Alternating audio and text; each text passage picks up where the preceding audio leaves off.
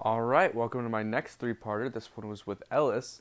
I learned a lot more than I thought in this one. Learned a lot about profiles and such. Um, of course, you'll get to that later. That's part 2 and 3 territory. But for now, please enjoy the episode. And as always, thanks for listening. And we're live. My voice is a little bit hoarse today because a little bit ago I did my IO, so that was fun. Oh, how'd it But go? it was pretty good. I'm All right. happy about it. I jumbled my words a little bit, but I said everything I wanted to, so that's fine. Mhm. But anyways, we're here on the podcast. As always, I'm going to start off by asking for something good. So tell me some good news. What's been going on? Not much, I guess. I mean, I'm starting school now in person, so that's been a little fun. I get to meet people again instead of just being locked up in my tower. But yeah, I mean, how have you been? Any good news with you? Actually, I've been pretty good. My favorite band, I don't know, does two people count as a band? Like my favorite musician duo. Yeah, duo is a better word than Yeah, um, they have this record label called the Foreign Family Collective, and under that record label, they put out like this limited edition coffee blend. There's only Mhm. 200 bags of it, and I got my grubby little mitts on it. The way Oh I yeah, did because the it's really into coffee, right? yeah. So I heard about this the day before they were going to give out the like, okay, so they made a special website for it so that you could order it, but you can only order it if you have the passcode. And the only way you could get the passcode was to watch a stream because they do these things I think it's once a month where it's called like international broadcast. Um, Mhm. I think it's international broadcast. Watch me be wrong, but where they have one of their like artists as part of the label come in, or it doesn't even have to be part of the label. There's a couple that aren't.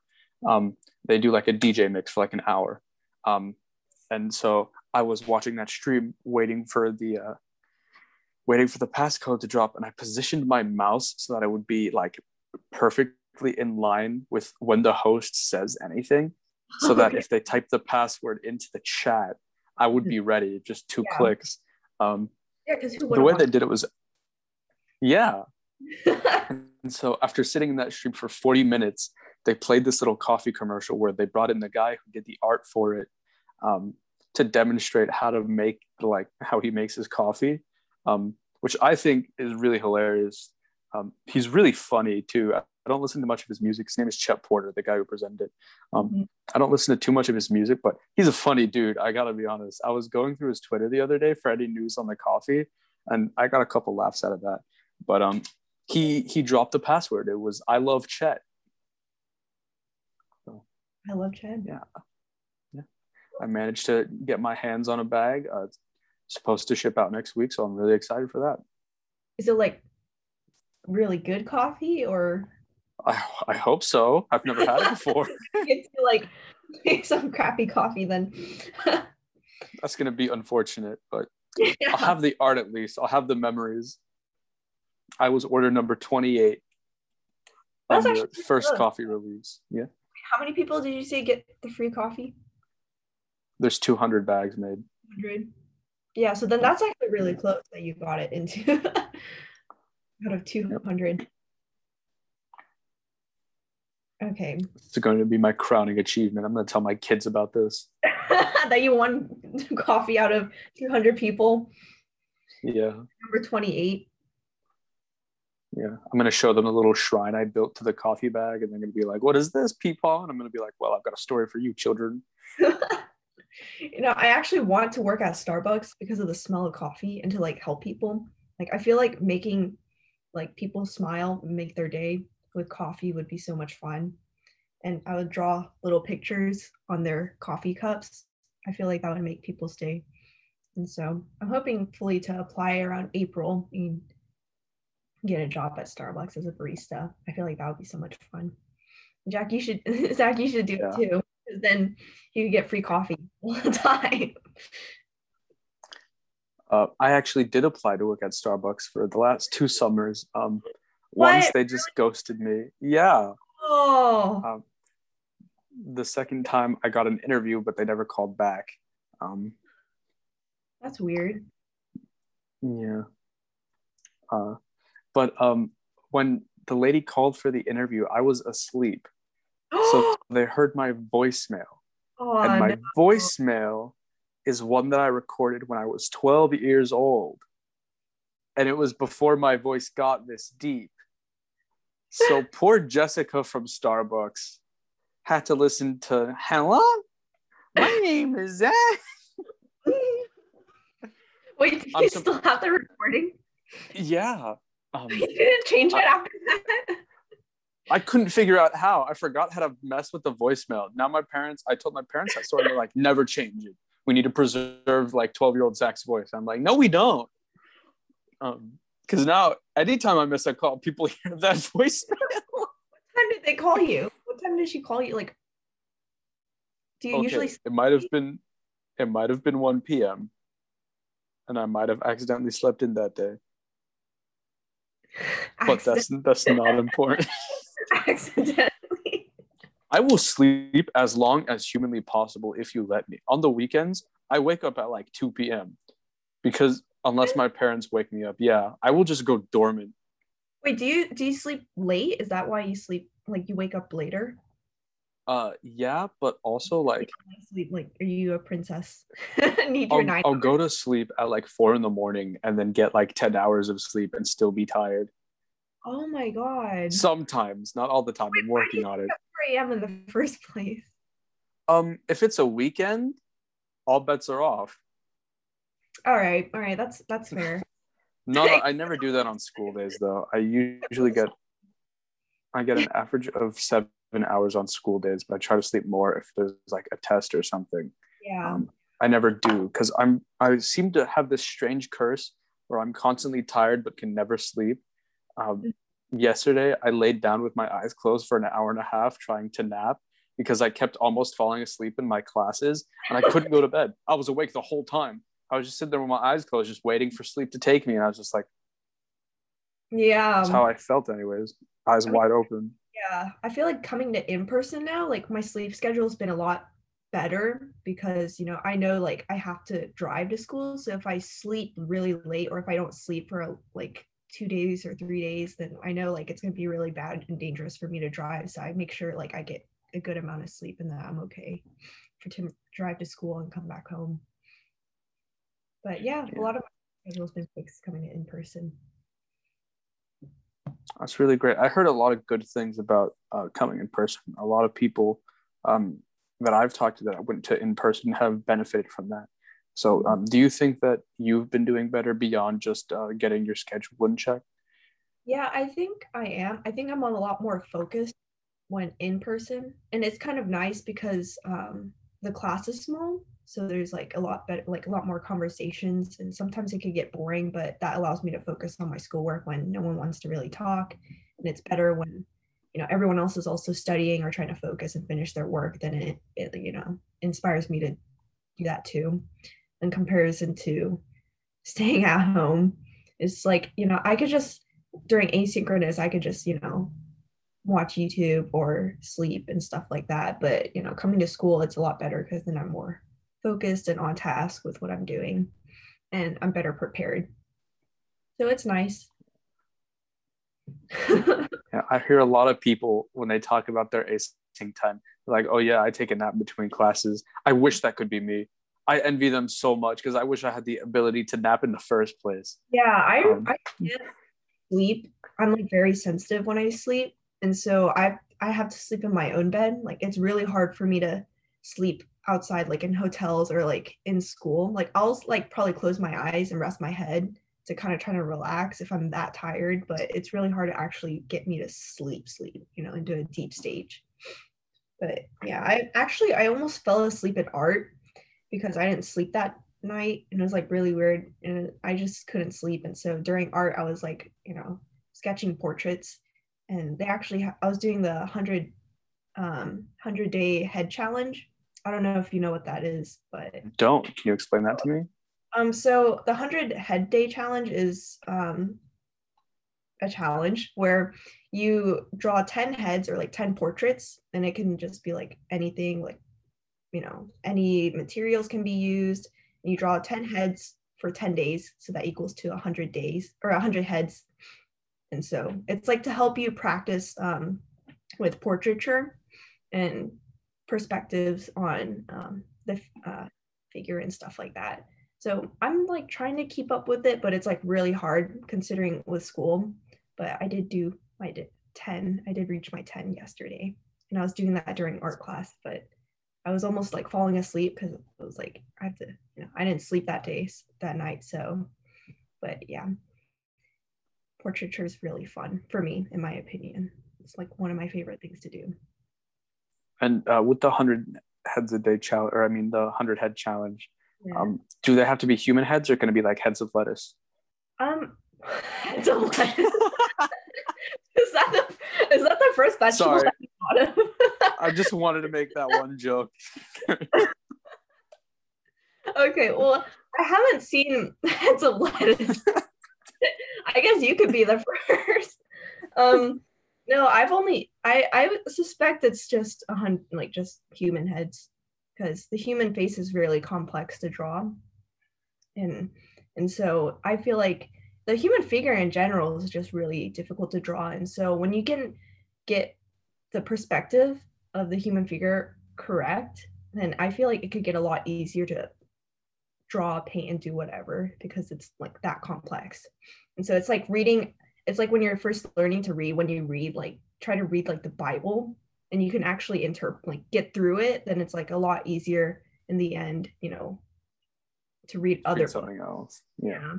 So it's like that with art. I feel like the human figure is really difficult to draw, but once you get the hang of it, it's a lot easier. Like it's so much fun to try, and it's like a really good challenge, in my opinion. I like to challenge myself in that kind of way. But in perspective is also really hard, because that can come into play, like foreshortening and stuff like that, when you come into trying to draw figures. But yeah, it's so fun. At school, they used to have figure drawing clubs, but now we can't, of course.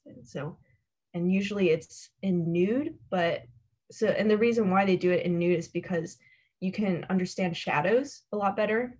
And so in your eye can try and comprehend the different shadows and how dark and how light and the values of someone is. And so that is also a really good technique to have when you can compare shadows. And so then it can you can bring your painting really to life when you understand values very well, and you could bring your subject matter a lot more realistic if you wanted to. And so yeah, it's really like incorporate shadows, proportions. And so I feel like those are two of the main things you need in art, is understanding shadows and proportions really well. So yeah, and you can't have tattoos, because apparently having tattoos distorts, if that's the right word, shadows. And so you can't really see the shadows as well when you have tattoos. And so that's why a lot of figure drawing models, they're not supposed to have tattoos, because when the light shines on their skin, it distorts the shadows and the lighting. So yeah, Zach, I'm gonna try and draw a portrait today. Oh my god. The best. Hopefully, if it goes successful. I'm not I think you can do it. Okay, we'll see. That was one of the challenges, right? To try and get you to do something without looking. Yeah.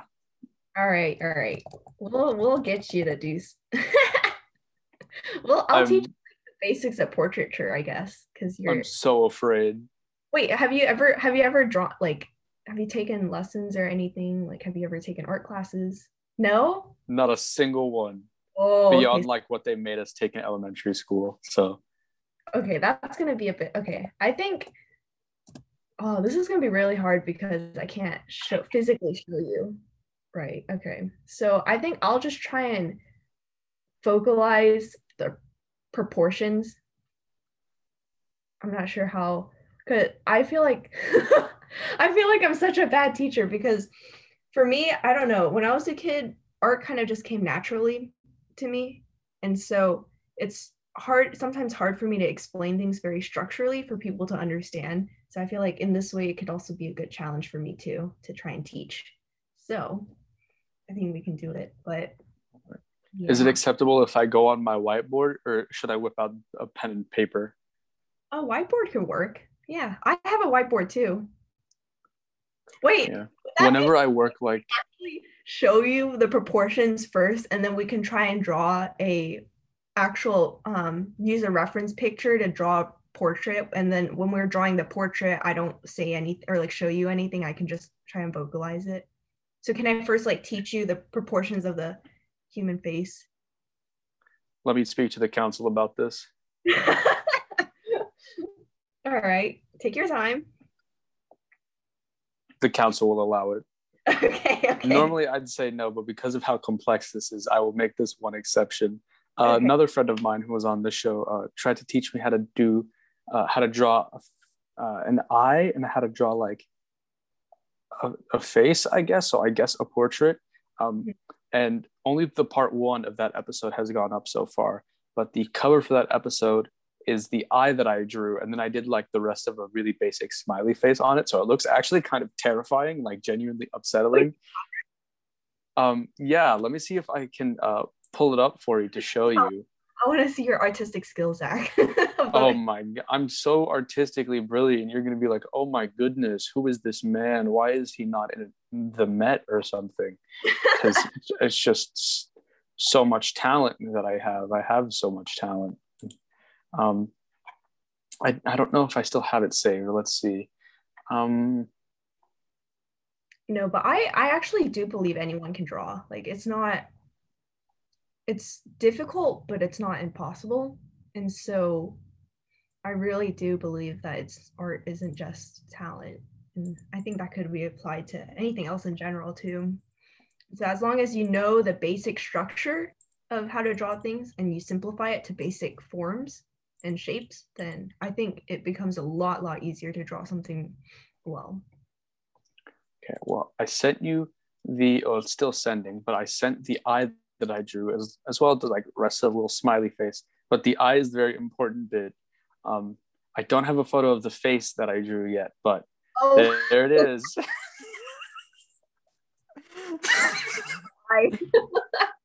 What? What happened to the other eye? You mean the one that has a lot of detail, or the one that's a circle with a dot in it? The one with the circle and the dot. Oh, because we only did one eye together, and then I was like, well, I'm gonna do a smiley face, but I don't want to do another eye that takes a long time. So I just did, an eye the way I would before, and it looks like that, and there we go.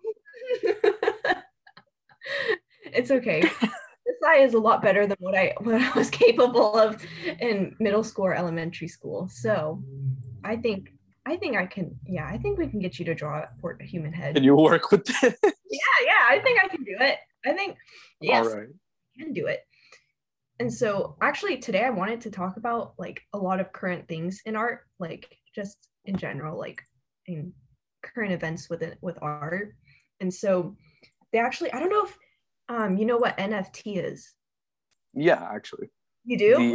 That's great, because like I actually really want to try NFT once I get into like digital art, because that's like something I've always wanted to do. But I also heard it was like really bad for the environment. But, I also heard that's bad for environment, but I'm not sure how, in what way.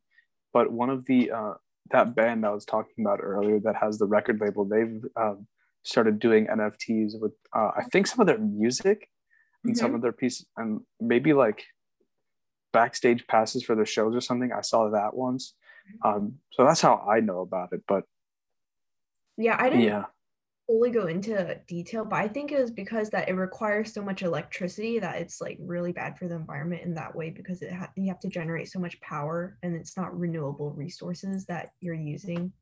And so I think that's why it's like so bad for the environment. But when I first heard about it, I got so excited because it was like a chance for artists to earn money and a better living, possibly, And so, because like your entire, like if you're an artist, everybody always says like you're not going to make money, you're going to be the starving artist. And it's like kind of like I kind of want to defy it, but at the same time it's also like really scary because you don't know if that's actually going to happen to you or not. And so, but yeah, I feel like, I mean, I kind of feel like it also takes a lot of money, because don't you have to also input a certain amount of money in order to sell your NFT? I'm not sure. My knowledge on NFTs is pretty much limited to just what they are rather than how they really work. But yeah, I also think it's really great because I know, if you know, do you know Dylan Morris? He's the junior, one of the IB juniors. His name is familiar, but I don't know him personally. Yeah, I think he knows a lot more about NFT too, because I think he's also really into art. But I kind of like it, but that's probably because I don't know the full disadvantages and negative effects of it. But in my opinion, I kind of like it because it gives artists like financial chance, and they've also been talking about how it can replace museums, which is also, I think, good and bad, because when you're trying to sell it in auctions, it's more digital, so a lot more people can get on it rather than trying to and sell their art rather than trying to sell it at an auction, which I think is harder to do. And it can also, I think, I just don't, I don't know. Wait, so how much exactly do you understand about NFT? Like, All I really know is that it's art that is somehow related to cryptocurrency, which artists can sell to make a lot of money. okay, A yeah, lot being relative. Like I've seen the artist who made the art for the like limited edition coffee, he sells some of his works as NFTs. I saw that when I was prowling his Twitter, and I've seen those go for like 1,500, and I was like, man. I mean, I think because you know how it's like so you know how you create the work and someone buys it off you. And so, you know how usually when you sell art in auction, it's still like you still have it under their name, like who the artist is and everything, and you still have to give credit to that artist. And so, I think one issue with that is that you can't give full credit to the artist anymore. It's like completely yours, like it's under your name. Even though the artist made it, it's like since you bought it yourself, like bought it from this person who created it, it's fully yours. And so, I feel like that kind of gives it, like, I kind of find it unfair because it, even though you're selling your art within high prices, it could make a downfall to your own name. And I feel like with artists, it's important to have your name out to people so they recognize you and they can appreciate your work. But I feel like with NFTs, you also can't really do that. And so, but yeah, that's just my part on taking NFTs. And so I thought that was also really interesting in how it relates to a lot of my topic of my extended essay. And it was over artificial intelligence art, and whether that was considered actual art or not. And so I felt like NFTs are, with artificial intelligence growing, and how the digital age is also improving a lot, and how much that's going to affect possibly like our kids or our generation a lot more, especially also considering like social media and how that affects a lot of teens today.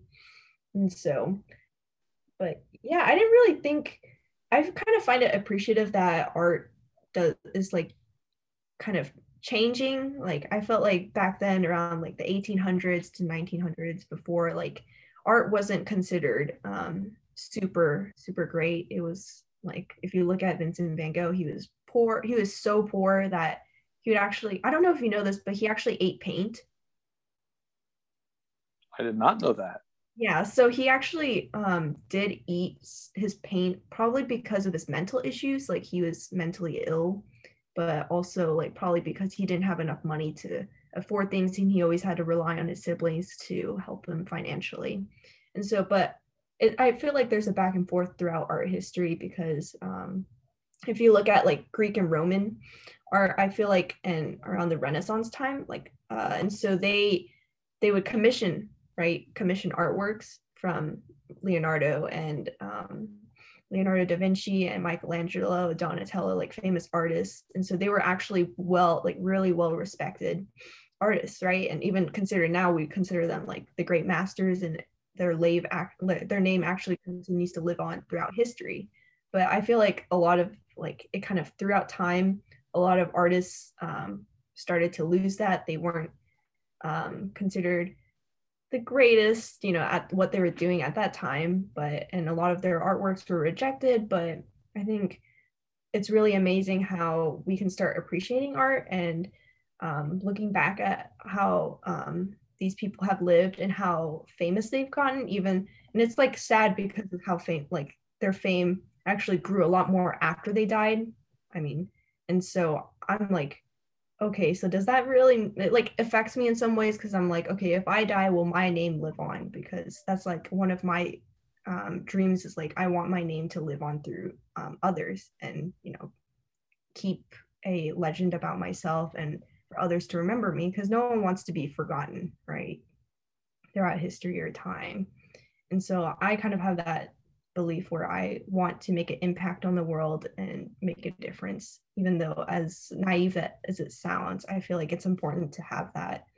And so you try and you won't be forgotten eventually. I guess that could be my irrational fear, is that I don't want to be forgotten. I think that's a purposely valid fear. I don't know anyone that really wants to be forgotten. Yeah. But with creating a legacy, I guess, do you see your legacy being your artwork or something else, or maybe a combination of a couple of things? Well, I feel like I want to be recognized more for my art. And so because that's what all artists are, really. A lot of them, like even musicians, like anyone really, like like Bill Gates is the guy who created Microsoft, right? And Van Gogh's like the creator of the Starry Night. And so I feel like it's cool to have something that you're recognized for. And so that's why I try so hard to focus on art a lot, and it just brings me joy, really. And I feel like my paintings could also bring joy and a different perspective towards others. And I don't have to, and it's like for me, I'm actually very quiet and introverted, and so I don't like conflict with other people. And so, like, as upset or angry as I can get, I just don't want to go there, because I feel like it's better to take the hit than fight back. And so I feel like with art, it's a lot easier for me to communicate with others, because then I don't have to vocalize or like verbally speak my problems, and I can let others like see it through my art. And so I feel like, because I just don't like fighting with people, I just don't like, even in like even like debates are okay because it's constructive, but when it turns into an argument or a fight, like an actual physical fight, I just don't want to do that, or like make the other person upset. And so with art, I feel like it can do that a lot better than, and it can be pretty constructive. I mean, considering how there's also art critics that judge very harshly, and it's like, who are you to judge my art, And so I feel like now, especially there's also like no really big definition of art, as long as, in my opinion, for me, it's more just as long as you can visually speak what you want to tell the audience, then, and have a meaning behind your painting, or I don't know, any other kind of sculpture or any digital piece, then I think that's what really is considered art, in my opinion. But I don't know, Zach. I mean, your definition of art could be different from mine. So I have one. It's not really a final question, but I have one last question on this topic. So this is something that I discussed a lot with my friend Lonnie on one of the prior episodes. It's, I think, part 2 of the episode where Megamind is on the cover. And so, do you think that art always has to have meaning? I mean, if you want to display it towards others, like whether it's shows or like competition, then I feel like it does need to have a meaning to make a better impact of your work, and it represents you a lot better as a person. Like, it shows that you have a more constructive perspective, in my opinion. If you're going into a debate, you would rather have not like good knowledge over what you're talking about, rather than just saying what you feel, right? And so you would need proofs and facts to back it up. And I feel like with art, you do need, something to rely on, like your own opinion, yet also with like proofs and facts about, the subject matter.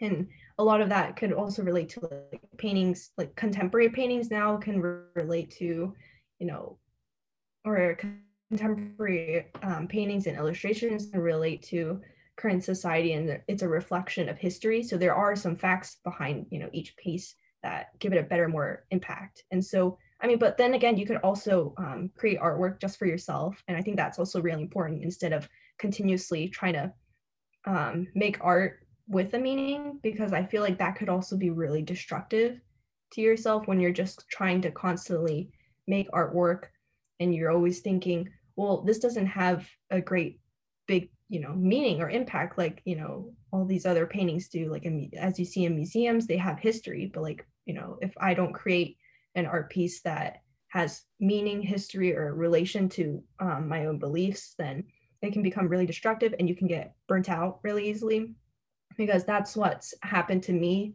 around freshman year of high school and sophomore year. And so then I actually wanted to quit art, and I was like, oh, I'm not gonna ever, really do art ever again as a job, but I'm gonna do it as a hobby, just like something for fun.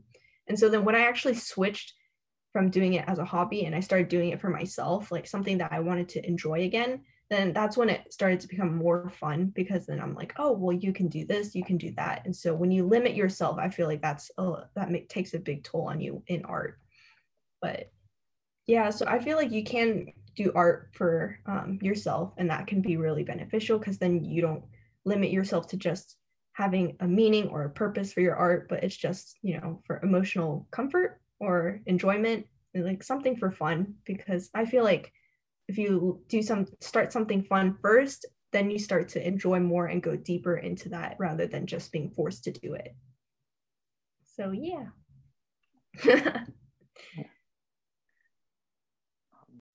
All right, well, thanks for listening to part 1 of 3 of my talk with Ellis. Stay tuned for the other 2 parts. We're winding down on the podcast run here, so yeah, to all those who've been listening along, thank you so much. And yeah, thanks to everyone who's been on the show. It's been a lot of fun, so thanks for listening.